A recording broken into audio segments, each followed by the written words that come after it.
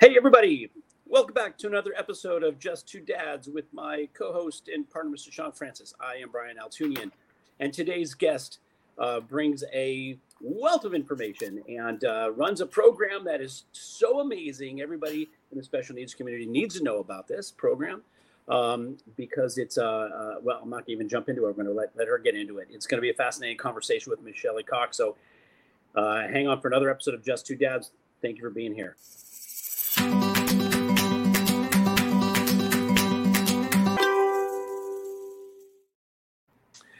All right, awesome. Welcome back, everybody, to another episode of Just Two Dads. I am Brian Altunian, along with Sean Francis. And before we get into today's conversation, I want to thank a few folks. Thank you for joining us on Facebook Live. We're going to do this on Facebook Live for a little bit longer. We're not sure exactly how much longer, only because Facebook continues to change its parameters.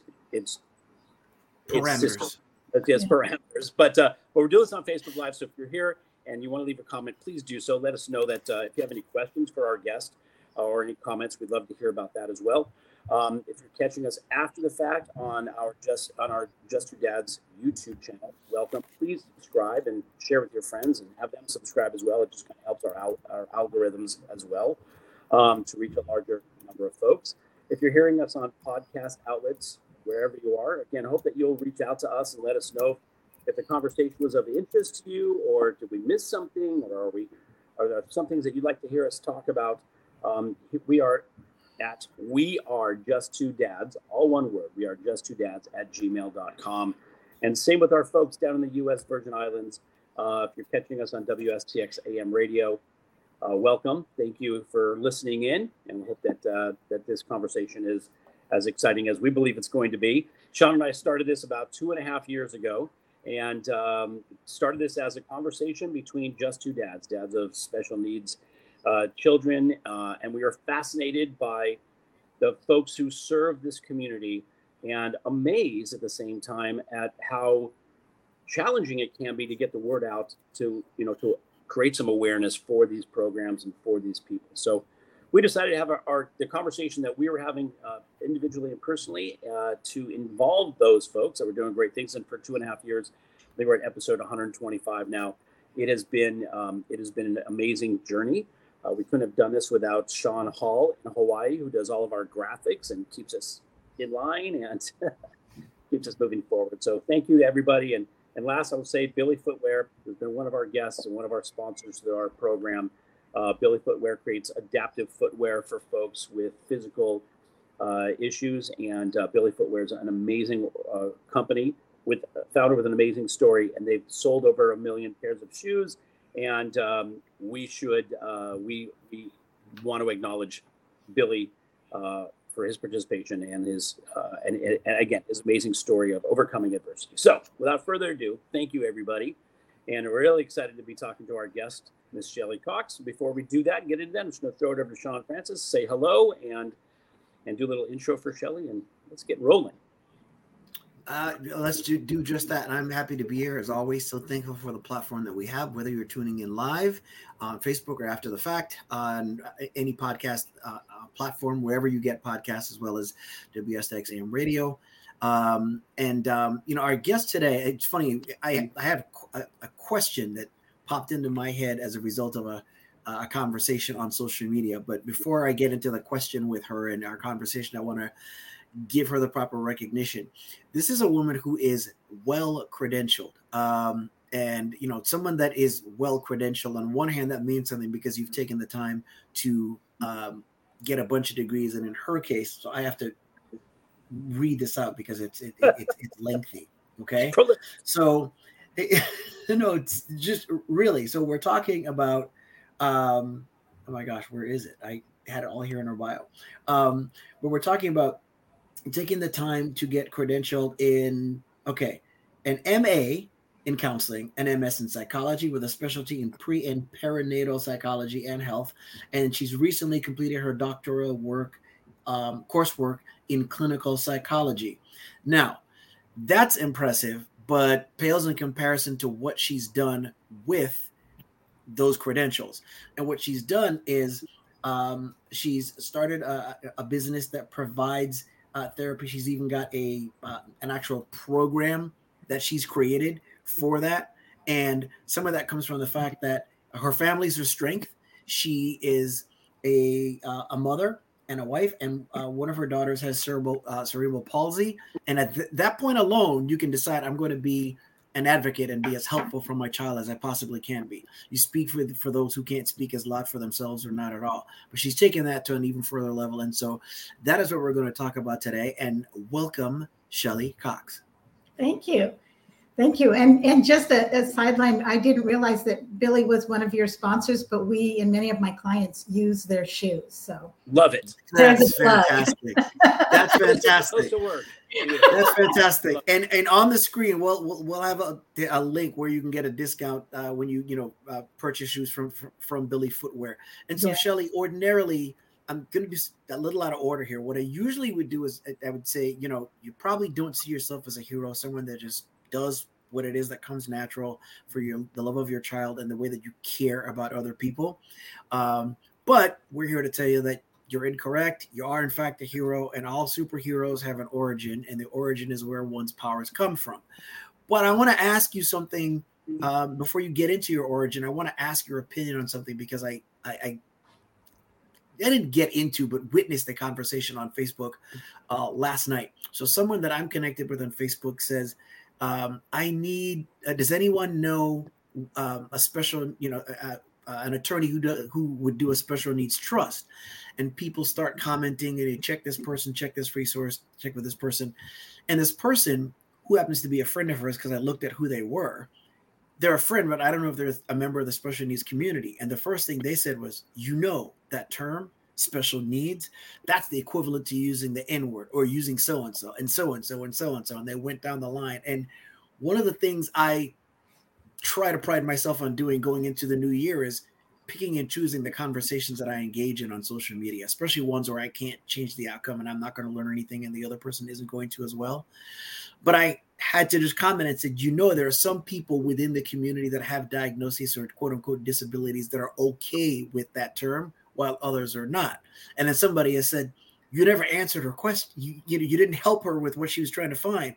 And this person went down a whole rabbit hole of who came up with that definition? So I'm going to ask you, just out of curiosity, and I'll probably ask each of our guests going forward, because I think it's important to speak a person's language. We'll talk about it all for sure. Yeah, we always do. And there's people who I will ask, what do you prefer? And I think we're going to do that going forward. Where are you with the term? Because my son, if you ask him what he prefers, his level of cognition is not where he's going to, I don't like that term. I'm not sure if he understands what autism even actually means. Where do you stand on the use of the term special needs, or whatever term is used to describe your child or your client? That's a really good question. And I think that one of the things to keep in mind is, one of the things you just said was, we want to think in people first language as often as we possibly can. Mm-hmm. So I oftentimes will, if I'm talking about a specific disability, I'm going to talk about that disability that I need to do. In other words, if it's cerebral palsy or if it's autism, and if for children who have a diagnosis of, not autistic children. So right. not a cerebral palsied child or a Down syndrome child. I'm going to talk about somebody who has that specific need, and that's why I need that specific service.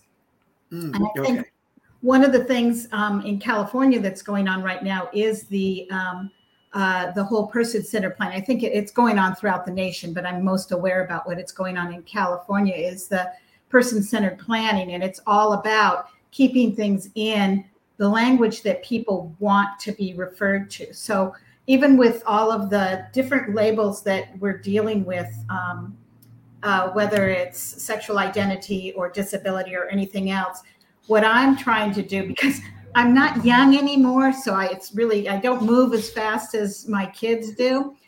I've decided that rather than identifying somebody by her, him, the person with the disability or whatever, I'm just going to call them by name, and that way I'm saying, Sean, What is it that you need? How would you like me to refer to you in the future? There you go. Brian, what's going on in your life that you may need this particular service? And like your son, Sean, may say something like, I don't care. It's not something that is important to me what you call me, but be respectful of me, treat me with dignity and respect no matter what. Right. That goes back to everything we said when we talk about questions being more powerful than answers or than statements, and again, an attempt to be more childlike and less childish. So let's get back to the superpowers that make you the hero that you are. So tell us about where you're from, how you were raised, because those things not only dictate how we deal with life going forth, but especially how we deal with something such as a diagnosis of our child. Because like we always say, there's mourning that takes place when a diagnosis comes about, because you're mourning the child that you thought you were going to have, and hopefully then getting to the point where you look forward to the child you now have and the adult that they will become. So let's start with that. Okay.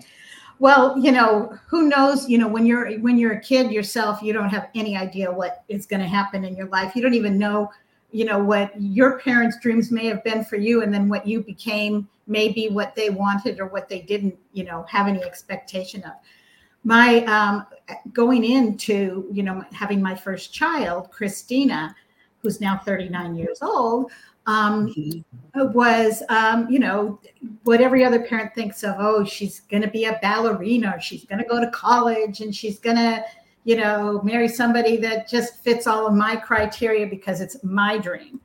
And when she was born, the very first thing that happened was she was considered stillborn, and the doctor freaked out, and he was like, oh, no. He was a very young doctor, and he had never lost a baby before. So he went to work on her, and it took him a long time, but he revived her. And then she was life flighted to another hospital. We were in San Diego at this time. So I'm in one hospital, she's in another hospital, and I'm like, oh my God.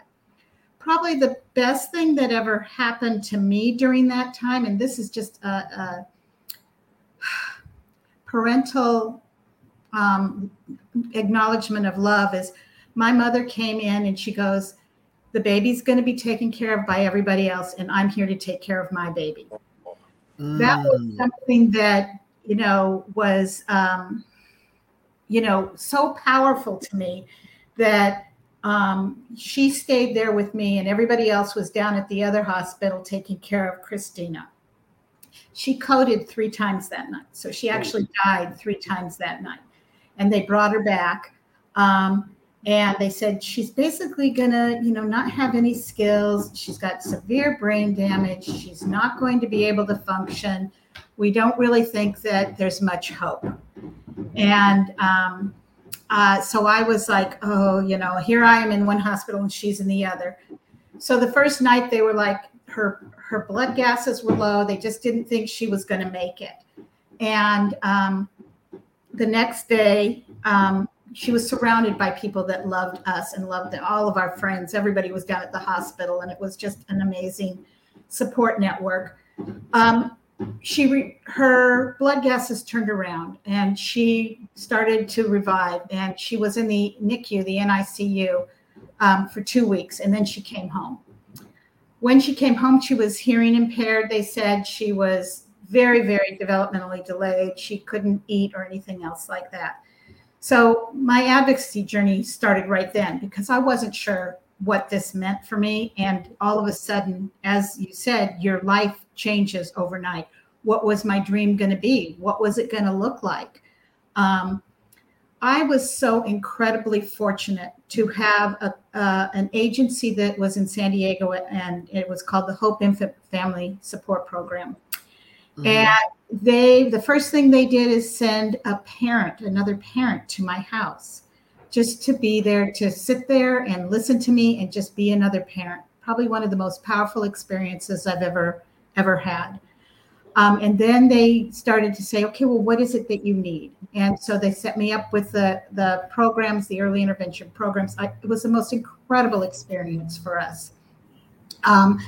Fast forward, I decided that was what I wanted to do when I got through, through the Sure. dust, Sure. through the fog and all of that. Yeah, get that. Yeah. That's Are when are they still around? Is that They are. They're still in San Diego. They're called the Hope Family Family Support Program, and they're through the San Diego County Office of Education.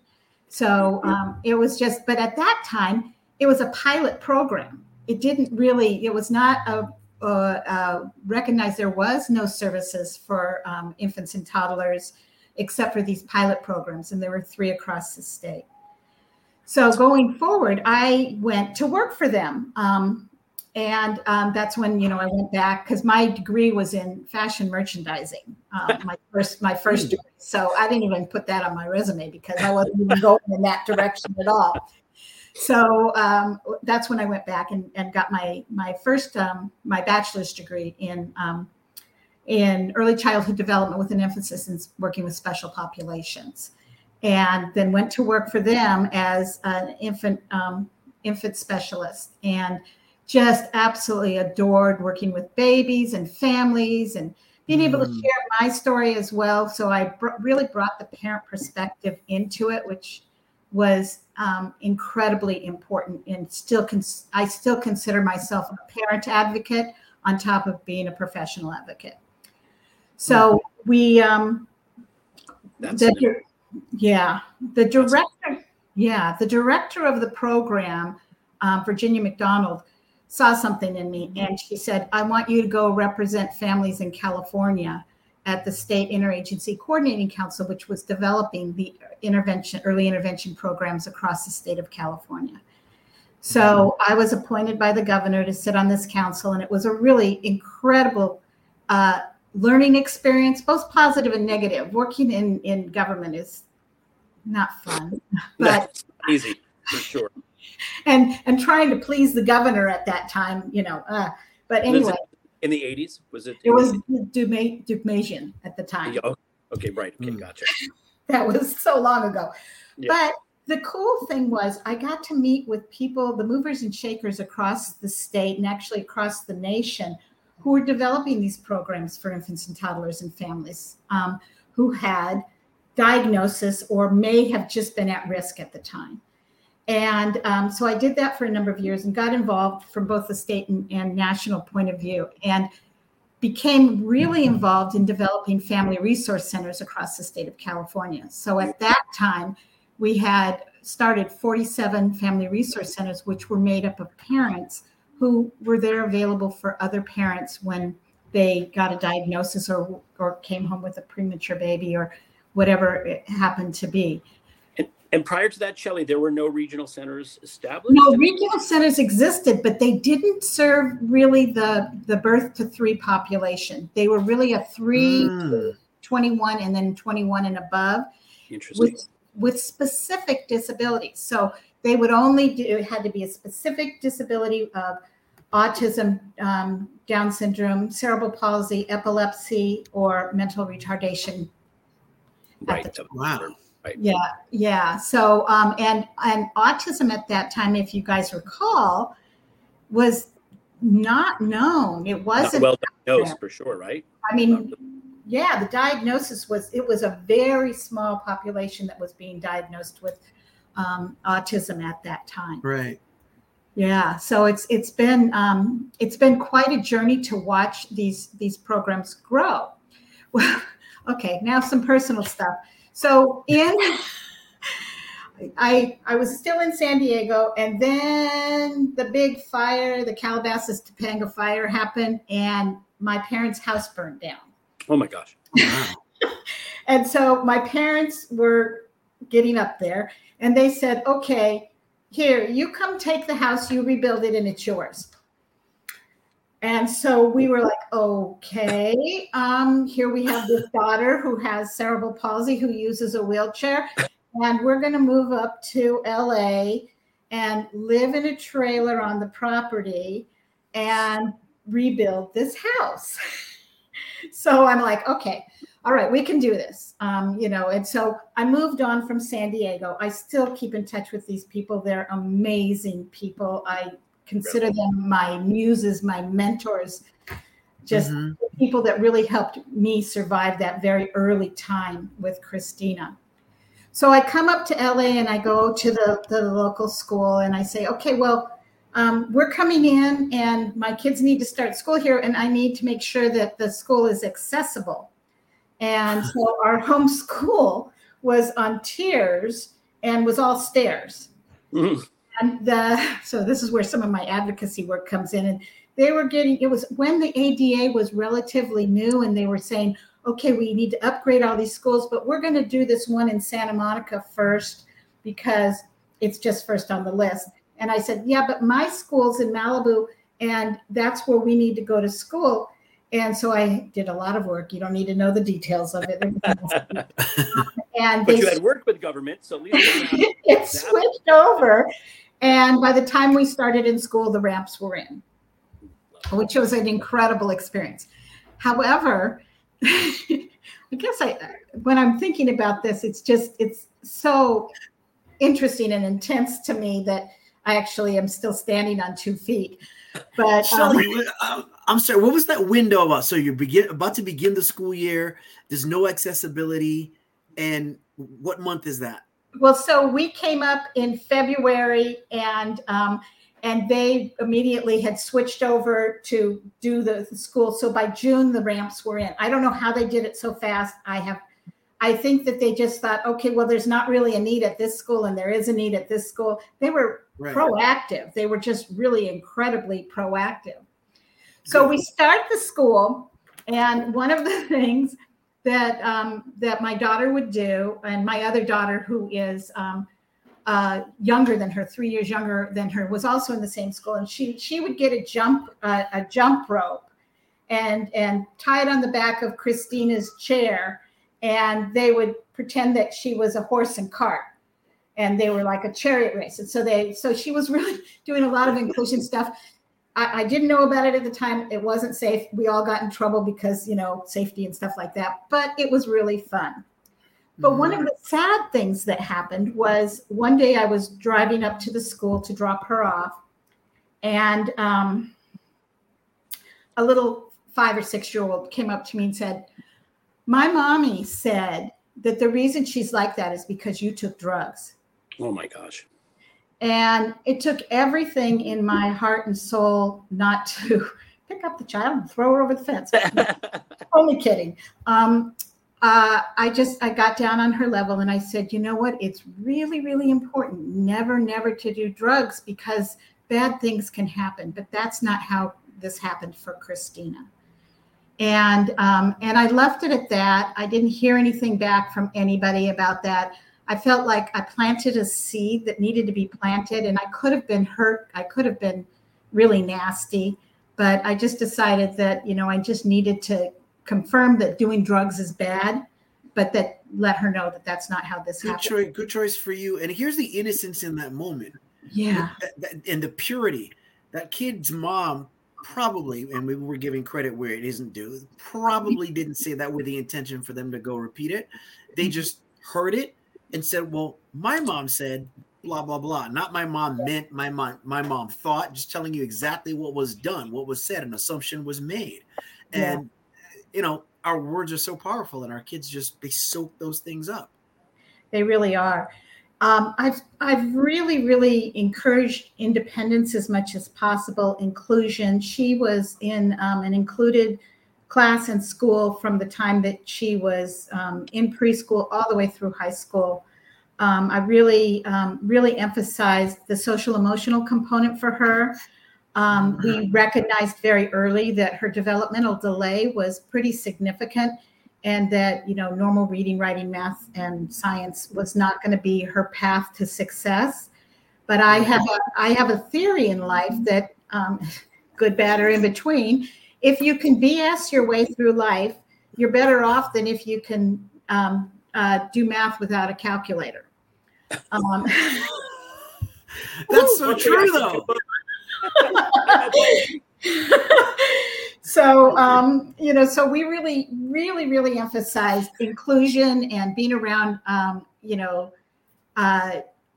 neurotypical, which wasn't the term at that time, individuals who taught her both positive and negative behaviors. So one instance we had was she was at the park one day and a little boy came up to her. I'll take credit for this. He said, you wheelchair girl. Oh.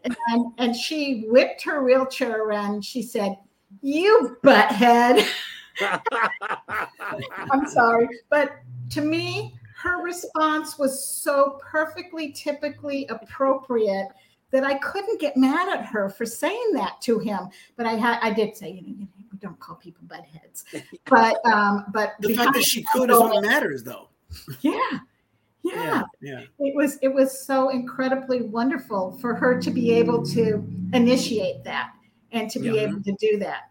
And where did she get that? Probably from her brother or sister, maybe from some kids at school. But that's what kids do, and I wanted her to be able to do that and get in trouble for it a little bit. It's not okay to do that, but you got to have something to get in trouble for to do that. Right, for sure. And you've mentioned, Shelley, so you have 2 other children? Yes. And they're younger. They're younger. She was my oldest. And then I had Kimberly, funny story. And Kimberly remembers this. She's my middle child. And she's everything about the epitome of a middle child. That's me. You're the middle child too, so you understand. But when they were babies, when Chrissy couldn't really crawl very well, so she used her head. She would put her head on the ground and crawl across to give her like an extra support.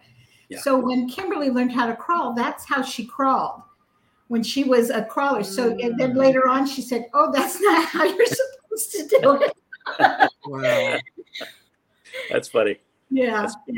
And then my son is, and they both have worked in the business a number of years. Kimberly, I haven't even talked about the business yet, but Kimberly left the business, is now an MFT in private practice. And it happens to be she specializes in working with special populations as well, because people know her for that. So she's very, very good at working with kids and families. Wow. Beautiful. That's fantastic. So at this point, where are we at this point in terms of your career and your work? And deciding to set up. So now I worked for a couple of other people. I started 3 family resource centers up in LA I collaborated with them to get things going. And then I decided I wanted to start my own program. And so in 1998, I decided I'm just going to work with infants and toddlers and just be a private practitioner. And that lasted for about 3 months until I had so many clients I needed to hire people to work with me. It's a good problem. I mean, I worked out of my home at first, and then we had a small place and a bigger place and a bigger place. And then I said, oh my gosh, this is too big. I can't, I need to know all the families and children that I'm working with. So then I downsized a little bit, and then COVID hit and everybody downsized. Right. Yeah. But you have, looking on your site, I mean, you have a pretty significant staff and therapists. We do. Yeah, we do. I mean, now, we started out, and some of my staff have been with me since the very beginning.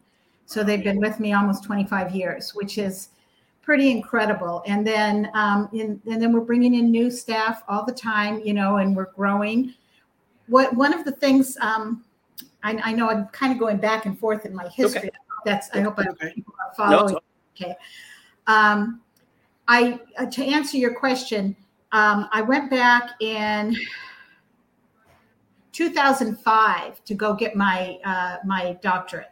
My purpose was to get my doctorate in pre and perinatal psychology, because that's my love. That's my first love, is being with infants and toddlers and their families and being able to just really support them. And I loved it. It was the most incredible program that I have ever done. It was not the young 22-year-olds that go to college. It was people in their 30s and 40s. And it was a program called the Santa Barbara Graduate Institute. And it was a program where we went up. I tell you this because you guys will understand this. We would go up for 4 days once a month. and we'd all camp out at the beach. So I felt like I was, so I had my little motorhome and we would camp at the beach, and I had the mothership, and it was like my midlife crisis. It was heaven. We spent our time at the beach when we weren't in class, and we were a bunch of old fogies doing that. So that's awesome. That's awesome. So that's when I did that. It was just a really, really incredibly rich program that I gained so much from. And that's when I developed the EduTheraplay practice. So I brought, I'm sorry if I'm out of order because I took notes and everything, but I'm not following. That's okay. That's typical for what happened in the early 2000s was when the insurance companies started taking over paying for some services for individuals who had diagnosis of autism for behavior intervention services. And that's one of the services that we provided. But we didn't provide a traditional applied behavior analysis service. It was more of a relationship-based, which is based on my early childhood experience and a mental health approach versus a scientific behavioral approach.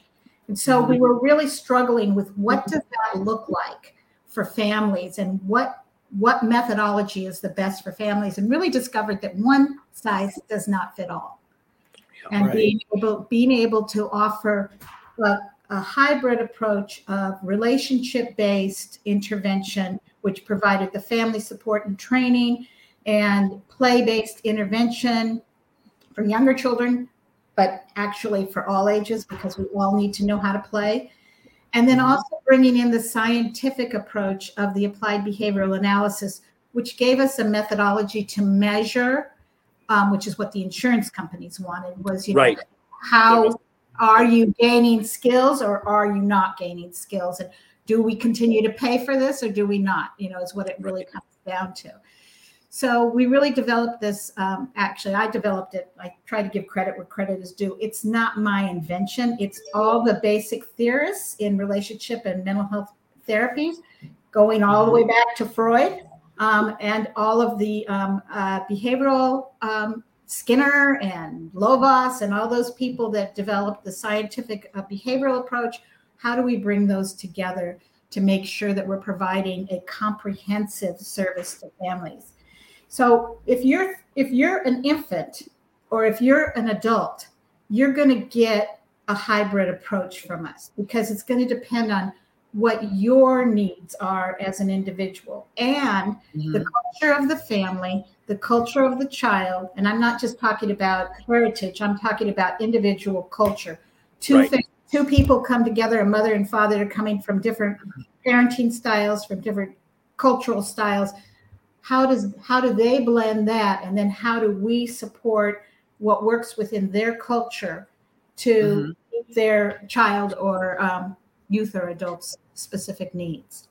Yeah. Let me ask you something. You mentioned Freud, and I just had something pop into my head that I've never thought to ask any well-credentialed guest before. So it's one thing to have a practical experience. It's one thing to another thing to have credentialed background. It's another thing altogether to have both. You have both. So let me ask you this, since you mentioned Freud. He's the father of psychology and all these things, and you mentioned obviously Dr. Lovaas as well. In the field of special needs, special education, between terms and diagnosis and everything, we've seen just in the last 10 years how things evolve, and certain things that were once just like other fields, the law of the land and widely accepted, now seem absurd and crazy. How much, in your opinion, do the practices, theories, and beliefs of quote unquote pioneers going that far back still hold true today versus some of the notions that are just, tired and outdated? What's your thought on that? Well, I think that there's a foundation that started. I mean, I use Freud because he's the early pioneer, but there's a lot of early pioneers as well that contradict Freud's theories and basis. Sure. And that's okay. I think one of the things to keep in mind is we and I'm a big history buff. I just think that, it's the whole thing. If you don't pay attention to history, you're doomed to repeat it. And I think we've learned things from everybody along the way. But I think the foundation of the early pioneers was what we now look at as kind of immature, but was what was then. And without it, we couldn't build to what we have now. And even when you look at Piaget or Maslow or any of the other theorists that we're talking about, they all contribute something. So some people say that when you're a generalist, you don't specialize in anything. But in my opinion, the work that we do with families and children needs to be tailored to them. Sure. And so being a generalist, I may not be the greatest cognitive therapist in the whole wide world, but I know about cognitive-based therapy and how I can approach it. If I need to know more, I'm going to go out and learn more too. And that's fantastic. Yeah. That's fantastic, because I think there's so much to learn from everything you've just said, even outside of the special needs realm. It's a whole nother subject, and we could spend several episodes on it. But when you talk about the manner in which they're trying to change what our children learn and how we learn, especially as it relates to history and historical things, there's so much value in knowing those things and having an appreciation for where you are. And then when you get back to people that are purists, regardless of what the topic is, you gave an answer I was hoping for, which is like, look, certain ways of thinking from these great pioneers might be outdated, but they not only made the most out of what they had at that point in time, and it was an innovation at that point in time, but without that innovation and those views, we couldn't get to where we are today anyway. So what's behind us is so important for us to know where it is that we're going, regardless of what the subject is. You were going to say something, Brian. No, as a psych major, I studied all of those. Yeah, so you know what I'm talking about. And you don't need to know it all. What you need to know is how to find out it all. And I was going to say something about language too. Something that you had said triggered something in my brain. Is that in the olden days, back in times of Freud and things, they called people who had diagnosis, or they didn't even have diagnosis of disability, they just called them idiots, village idiots. They called them imbeciles, things like that. And at that time, it was a label, but it wasn't intended to be derogatory. Much like mental retardation, to which this is a precursor. Yeah, exactly. So, I mean, we change our language in all aspects of our life. And I think that's something that we're struggling with in our society right now, is you got to be so careful not to say anything wrong or somebody's going to be offended. And I think that now, we're, like you said, somebody was offended by special needs population. Would they have preferred intellectual disability? Would they have preferred, what do you want to be called? And I think that the key has got to be factual, unbiased, and supportive. So that when I'm talking about my daughter, Christina, I'm talking about really the incredible woman that she is and how she's conquered so many different struggles in her life. And she uses a power wheelchair, and she has cerebral palsy, and whatever she is.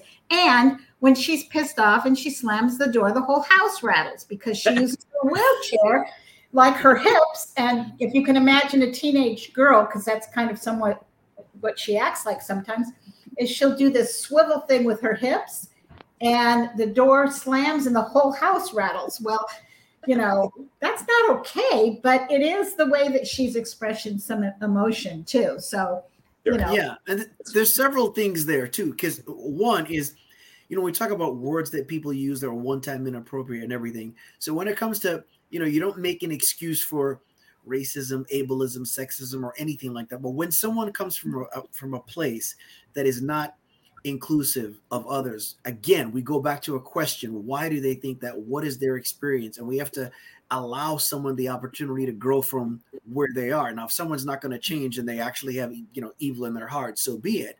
But We're all the sum total of our experience. The other thing I wanted to comment on is when you talk about Christina's behavior and that which is, not the most pleasant or preferred, but appropriate. Like the first time, my son doesn't walk around cursing, so I don't want anybody to get the impression that that's what takes place. But he has on occasion and might, especially with stuff he sees on YouTube. And the first time that he did, it was like, okay, you're on the fence between we don't use that word, but my gosh, you use that appropriately, and I'm not sure how, but so well, I take joy out of when somebody, some of those words that we don't want people to use actually have so much impact on your feeling. It's like when you use the F-bomb and if you use it appropriately, it's a visceral experience. It's like if you stubbed your toe or, you really hurt yourself and it actually has a physiological effect on you as well. And it's appropriate. Whereas if it's just the just saying it every other word, it's a different story. And that, we have people that do that too. Listen, even as adults, Sean and I share the experience we know because we are on a lot of calls together, we do things. When we use a word to describe somebody, we use a word regularly. We wouldn't say it necessarily out loud, but it's your point. It's visceral reaction. We laugh. It's appropriate. It's appropriate, and it explains things. And it's like, okay, am I the parent and the teacher now, or am I the observer of behavior and taking a little bit of joy out of the fact that this, like when Christina said the kid was a butthead. To me, that was just like so powerful, and putting him in his place. And as a mom, I couldn't be more proud, and then you kind of. It's funny because used in that context, and if you call somebody a butthead on a going forward basis, you could say, look, we use that term to put somebody in their place, right? We're not calling them something derogatorily. We're just saying like, oh, that person's acting like a butthead, which is we've defined as the person who needs to be put in their place, right? Well, it's like, you're like, okay, that's totally appropriate because in one word, that's covered. Like I had whenever we go out in public, and my wife has asked me if I told this story, and I keep forgetting to share this with Elijah's teachers, and they get credit for it. So when we go someplace, we're out and about. He may biologically need to use the restroom, but whether he does it, he likes going, and sometimes he'll tell you the gallons per flush and by brand and all kind of stuff. Yeah. So, and has to know that stuff for sure. He gets that from YouTube. He's like the Kohler, 2,000 gallons per flush, blah blah blah. I was like, okay. But when we go, and again, I have to practice what I preach. I allow people to grow. So what would happen is when we would go someplace, he'd use the restroom, and as he uses it, we have to be the last people in that restroom. Because what he needs to do when he's done, and I mean done, like wash his hands in the whole 9 yards, he needs to flush every single one in there. And what he would do is he would be like, no, we got to wait till people go. And I'd have to look at people and be like, he's on the autism spectrum. He wants to flush every last one of them. We're not trying to creep you out. And, explain that. So now he's evolved where he won't necessarily always wait for the last one. But we went to this restaurant like 2 weeks ago. And we go in, and he accepts that there's a guy in one stall, so he's not going to flush that one when he's done. But let's just say the guy is in the stall making quite a ruckus, right? And as we walk in, we're in the stall next to him, and with no filter at all, he goes, "Oh my gosh, Daddy, that's disgusting. It's so stinky. He's pooping in the toilet." And I was like, shh, shh, shh. The guy's like right next door. And I know the guy can hear. I was like, now we need to hurry up and finish and get out of here because all he's seeing is our shoes. I don't want him to come out. Know our face. We've got to go. And he's like, yes, we have to go. It stinks in here. He just says it like it is. But you know what? Beautiful. How wonderful is that? Is beautiful, though. It's so beautiful. It is. And it's normal for us as parents to go, oh my God, I am mortified. Yet we think those things. The same thing. We're going, oh my gosh, this guy. I had one of his classmates. The mom told me that they were out and about, and the kid said to his mom, he says to his mom, "That's a lady, right?" And she's like, "Shh, yes." And then he says out loud, "Why does she have a mustache?" And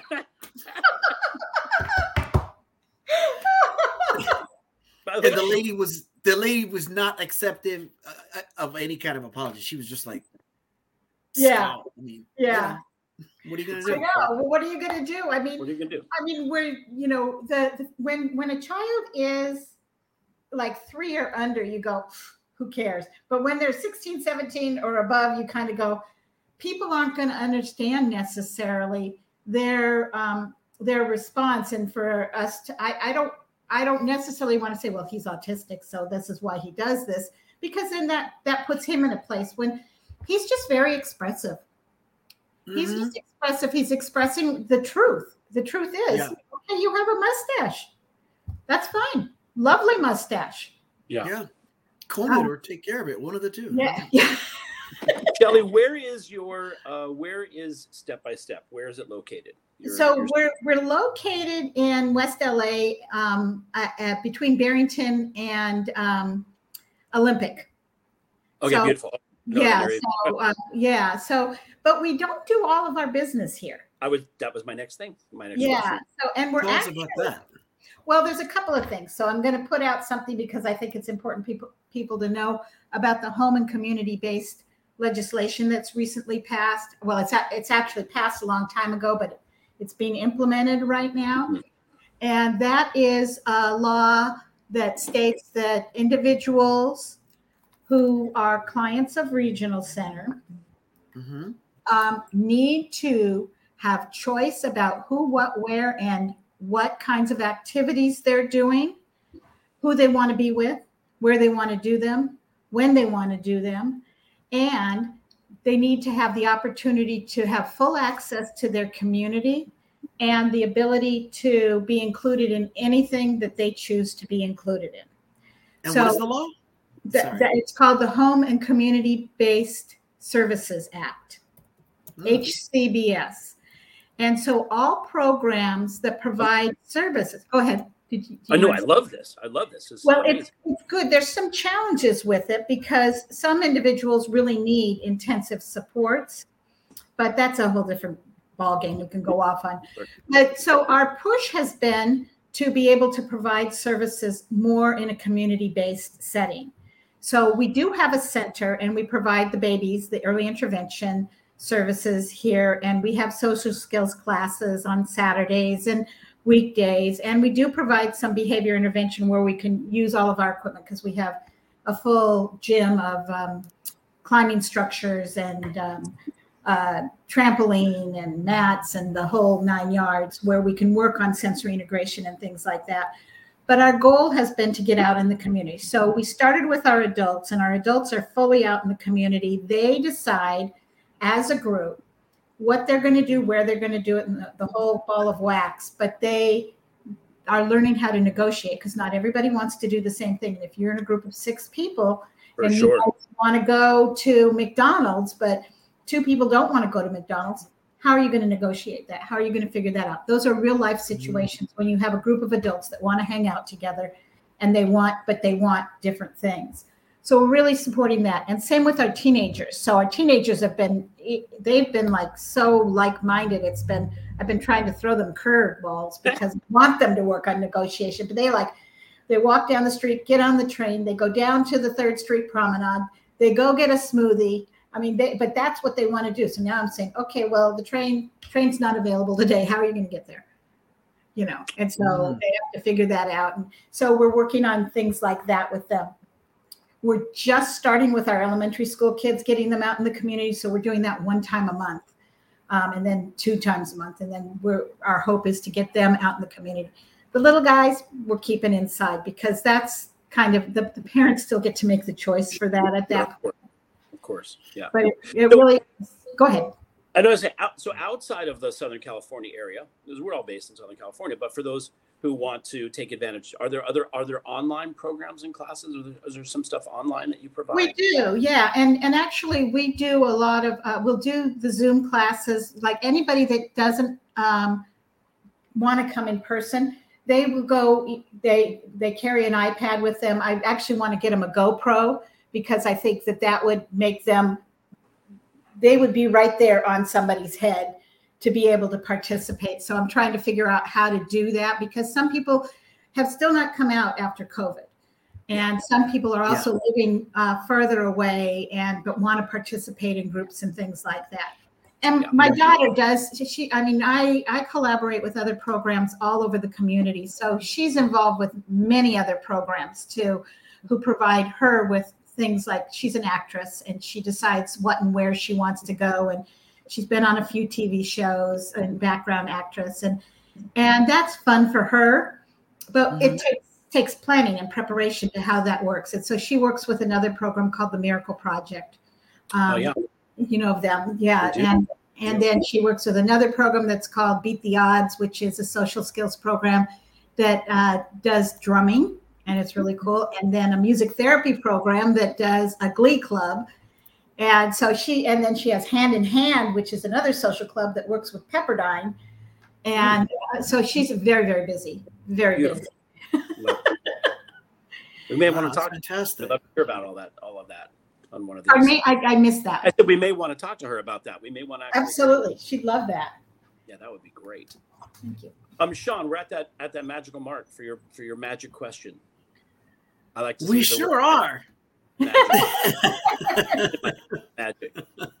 Magical. Well, as always, it goes by so fast, and everything, special needs, medical, complexities, whatever the term that anybody wants to use, just happens to be the path by which we use to try and uplift people and look to be examples of inclusion. And so that's the reason why the show was even started. And so we always say that our ability to change the world is based in some way on our willingness or ability to change ourselves. So with that said, can you give us just one example of a thought or a belief that you once felt really strongly about but no longer believe to be true? I had started out with one thought, and I'm going off in a completely different direction now after our conversation. Good. But, it happens. I love it. But I would say that, from the beginning of my career, I thought that, and Christina's birth and then, raising my children and everything else, I thought that, if you do everything right, everything will fall into place. Mm-hmm. And it doesn't. I've had to do a lot of, for lack of a better word, it's advocating, but I've had to fight some really heavy duty battles, not just for my daughter, but for many of our clients. I consider myself, I never wanted to be the rough, fighting kind of person. That's just wasn't my style. I also would never have done something like this because I was scared to death to speak to anybody in public or anything like that. I failed speech class in college. So, the idea that I found my passion, and I also decided that if you're going to do something, you got to do it 100%. So when I see families that need support, I'm going to go the whole 9 yards for them. I'm going to support them in any way that I possibly can. And the families that I work with know that. They know that, I'm not on a 9-to-5 schedule. They know they can get me when they need to get me. I think the old way of thinking was, you have, and there's companies and agencies, everybody, there's people that believe that if you work your 9-to-5, you go home and you don't think about things after that. That's not my life.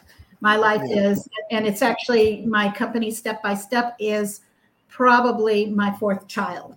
And sometimes my kids have said, you give them more attention than you give us.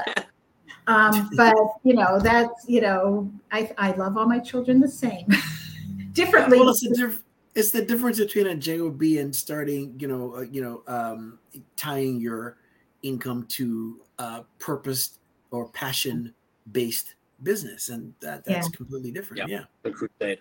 Yeah. Yeah. It's fantastic. Yeah. That's really my emphasis, I think. Yeah. I hope that answers your question. It comes out, just so you know. It does.